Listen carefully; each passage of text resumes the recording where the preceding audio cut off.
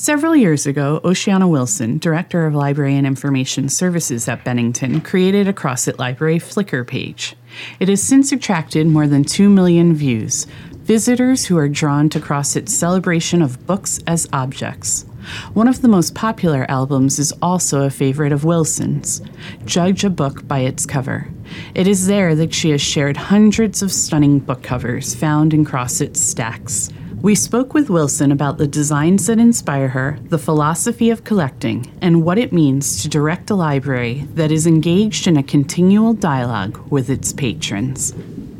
There's some covers where you just get the sense, you're like, there is no other cover for this book. This is the cover for this book. Done.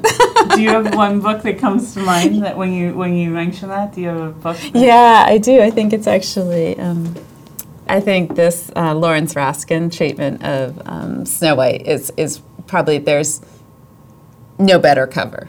I think this is perfect. It's published in 1967. It's a very contemporary treatment of Snow White. It's set modern, and like, what do you do with that? What do you do with something like Snow White? I mean, Disney's kind of ruined it for everyone. It started out as the very grim and then dark, and then it got Disneyfied, and then you're stuck with this very 60s radical treatment, sexualized treatment of a Snow White in the modern time period. So what he did in this cover was actually picked quotes describing the features, and then kind of coiled her hair around, so it's sort of a suggestion of it. And this is actually one of our most popular. So I don't know if people are looking for Snow White and come across this and are confused, or if people are sort of reposting this or looking at it again because it resonates with them as well. But this is one of the book covers that's been viewed more than 10,000 times. And I think it's just a perfection of matching the story without revealing the story or being so literal. But it's just a fantastic design. The dwarves wash windows and skyscrapers, and Snow White finds herself through a psychotherapist, and there's sexual content and sort of experimental writing. So it's so that really does match. It's a really good match for the content, and it's just a gorgeous design. So this is a cover he did for Perry Miller, who's a Harvard American historian and intellectual, and he did 2 covers that we have in our collection for works edited by him, and I thought they were so interesting in that they were very different from what I imagined a lot of Edward Gorey images to be. So this is, sort of a representation, or it might literally be the Harvard Quad, the bare trees, and quietness. And then the other one he did in this series that we have is the American Puritans.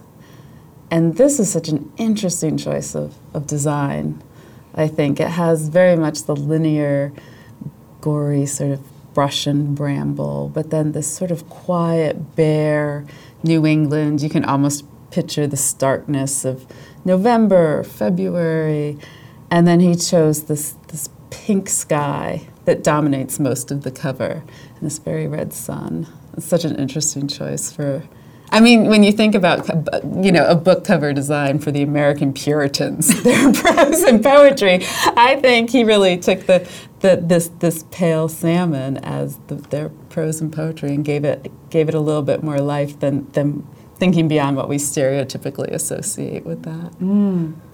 This is my favorite, one of my favorites. It's really hard to classify, but it's so quiet. And that's one of the things that strikes me, because a lot of the designs I really like are loud and bold. This is 1935, and there's no named designer, so I have no idea who designed this book, which is sort of heartbreaking. But I just think it's so beautiful and elegant in the treatment of the typography and the river and the colors, the 3 colors, the sort of pale gold. Well, it's kind of like a burnished gold. And then the turquoise lines. So very quiet, but somehow perfect in its simplicity. And I can't imagine a different cover for that book. I think that's the other great thing of which is kind of fun, going back to the redesigned classics, is it must be so hard to go back and rework, but such a great challenge at the same time. And they're redoing. I mean, that's one of the interesting things is Penguin, and a couple of the big publishers are redoing classic works, and they're doing them with really interesting treatments. So it's the Penguin Modern. I think it's called the Modern Editions, but they're great. They're getting people like Chris Ware to do. It makes perfect sense. So I think people are still interested in the idea of book design, and maybe it's more. Maybe publishers are also realizing that, with the rise of ebooks and the advent of Kindles, like what would compel you to particularly buy it? I think part of it has to be the appeal in your hand on the shelf, the visual object of the book.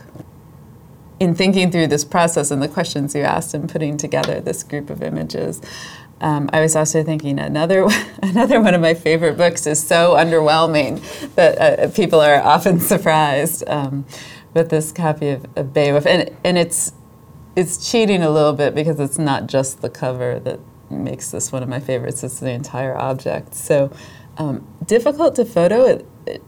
It's a little bit more matte than it appears in this photo. So this looks a little bit shiny. So it's a very soft black on black treatment. The boards are incredibly thin, and the paper is sort of a faded yellow and very soft. So when you hold it in your hand, it has almost this little bit of give or squish to it that's so satisfying and so inviting. You can kind of see even in the corner, the boards are so thin and tapered down here that it's been worn away just a little in the corner. And then it has this book plate, which is Ben Bella, Bennington faculty member, beloved. So it was his copy. What a great book plate. Isn't that a great book plate? Perfect for that book. I know, right? It's just pair. Yeah, I see what you mean about the object of it. And then it's actually in the text, the Old English with his notations. It's just so it's the whole experience of this book makes it one of my favorites. To see the pen and so you can see some of his translation notes, and Beowulf is still speaking underlined. So it's the ownership and the history and the wearing, but then also the very understated, subtle, quiet quality of that cover. So there's something about that makes the entire book perfect. Yeah. This is a woman designer, Ellen Raskin. I love her colors. I love her palette, her designs. I think it's her palette that I'm most attracted to, and then that she's very much an illustrator, and that she does the drawings. I mean, look at this one; it's just stunning. Those purples and red. This is another very popular one, and I'm not sure. It's hard to know why people are gravitating, but I think this is the design. I think in this case, it's the design that has made this such a popular image.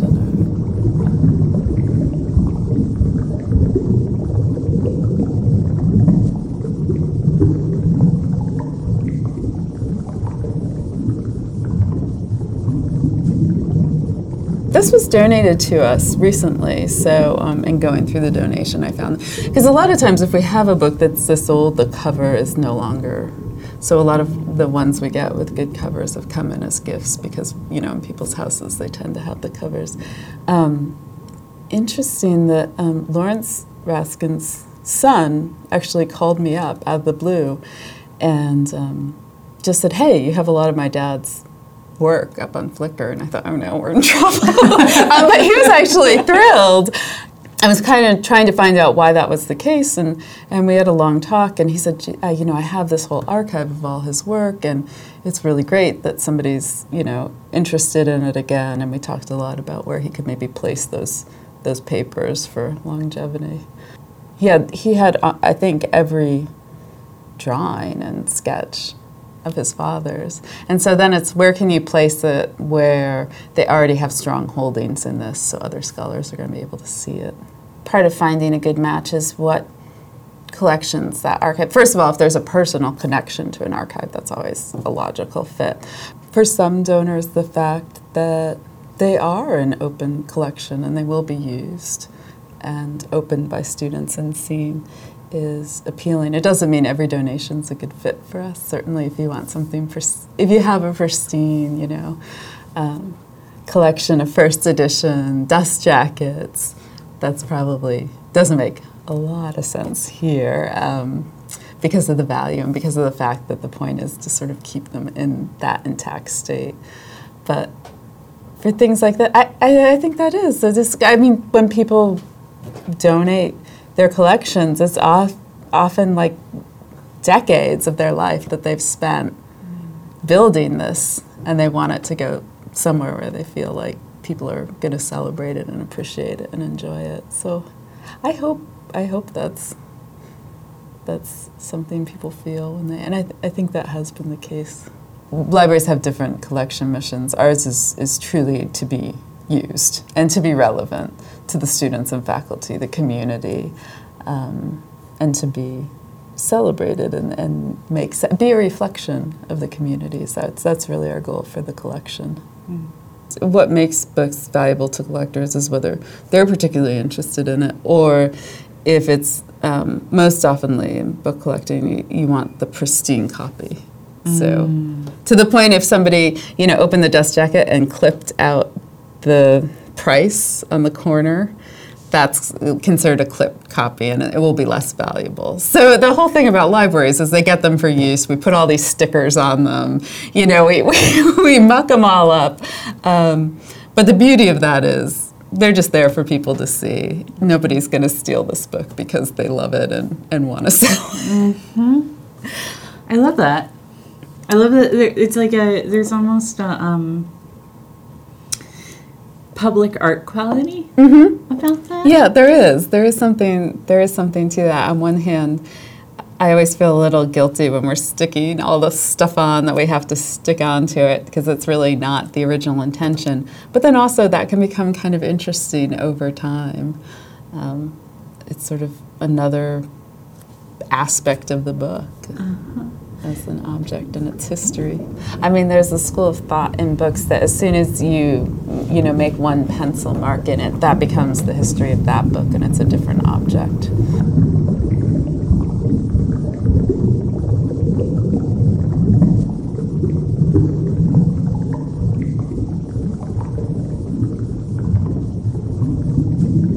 This is another designer I really like, Roy Coleman. Worked for Grove. Grove was another, like Vintage, a very innovative publisher at the time, and they paid money to have their books be well designed. I think with his work, the palette is huge, and it became after a certain point, I would just start seeing, and if I could see the purples or the oranges, his work becomes pretty easy to identify, but always surprising. It's not similar, but it's recognizable. So a couple of his works. This is also very cool, and yeah. Okay. And is that yellow? Is that off-white from age, or is that? Yeah, that would have been. This would have been a really probably beautiful bright white. So it's yellowed from age. Do you think that adds to it? There's a part of me that really just wants to adjust the photo so it looks really white again, the way the designer intended it. But in terms of it as a object with its integrity and history, I know that the off-white is good. Mm-hmm. But there's something about me that always wants to see what it looked like, what the designer intended the color to be. Yeah. I'm trying to get beyond that and be like, it's interesting because it's aged in this way. So it's just wonderful when somebody can. I always considered a defect and like, oh, it's so awful. This cover would have been so nice, but the spine got all faded. And then someone sees the beauty in it and the potential of what that means. That's funny to hear you say that because I would not expect that from you. Not expect. No, you have such a I'm not going to come up with the right word, but you have such an open collection policy. You have, to me, which is totally radical and innovative, where it's more about the use and the finding of and the access to this very public art way of collecting in many ways. And in that, there is I expected you to be like, yeah, isn't that a beautiful faded? It really took me somebody else. See, there are things I appreciate in that realm. We have an album called Augmentations, and it's basically things that people have done to books. So one is this: someone on the top of the book must have sort of squeezed it tight and drew this beautiful, like in a little red Sharpie, drew this beautiful owl on it. Student sitting in the desk. Or we have an old, ballet book that is black and white. You flip through, and then just one of the dancers is colored in. That was fascinating. I always see the beauty of that, but it took really seeing it through someone else's eyes to appreciate the sun-faded spine. I was always like, oh, they should have designed the windows differently so the sun didn't get to them. I wonder do you think that plays into design now?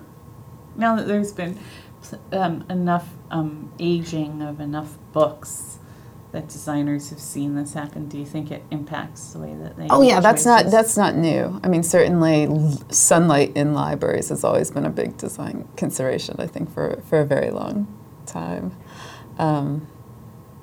It's such a funny catch-22, speaking of Joseph Heller, in a way, because the readers need the light, and the books really do better without the light. So that's why a lot of libraries you'll see all the seating around the windows and the stacks.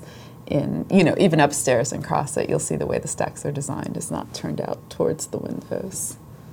Which is so funny because I always want them to see the light, but now I understand why. Yeah. I think a lot of libraries are mixed open and closed stacks, and part of that is the mission of the library. Is it preservation? Are you trying to preserve this copy, and that's the custodianship you've taken on, and that's a serious obligation, and certainly, but not one that CrossIT needs to have. That's not the mission of a small liberal arts college, in that same sense. So we do have the privilege of having the open stacks and being able to encourage that. We do have some things that we keep by request, but it's a small number, and I think that's often something that you hear a lot with both closed shelves for preservation, which is an easier argument, but often the lamenting of, as libraries are being redesigned in spaces, remote storage is losing that ability to really wander through those stacks and have those serendipitous discoveries. And you do lose something in that. It's hard, though. It's hard not to want it to be the new thing when you're making something new. Right. To have it be new and the perfect. Right. So there's something about the way that it's not just something, it's the many things that there's like many arms of the way that you're leveraging the mission and the space and the people, and you use the library in a way to dialogue with the patrons. I'm so glad you said the word dialogue, because that's what I think it's not anything I'm doing. It's a conversation that the community's having, and everyone adds to that in a different way. The librarian that reads everything, Jared's, that's a piece of the conversation, and Kathy talking back and forth with a student that's trying to request a really obscure ILL item and how they're going to get it. That's a conversation. And students that want a different type of seating and chair. Those are all part of the conversations, the things that get left on the blackboard after the class. It's just all part of that. And so I think the success is the CrossIT staff is so interested in having those conversations and so attuned to it, and really want the students to be conversant in the excitement we feel and the joy of the space. That ideally what we hope is that's what's being celebrated and that's the feeling they have coming through. To view the entire collection of book covers on the CrossIT Library Flickr page, visit tiny.cc/bookcovers.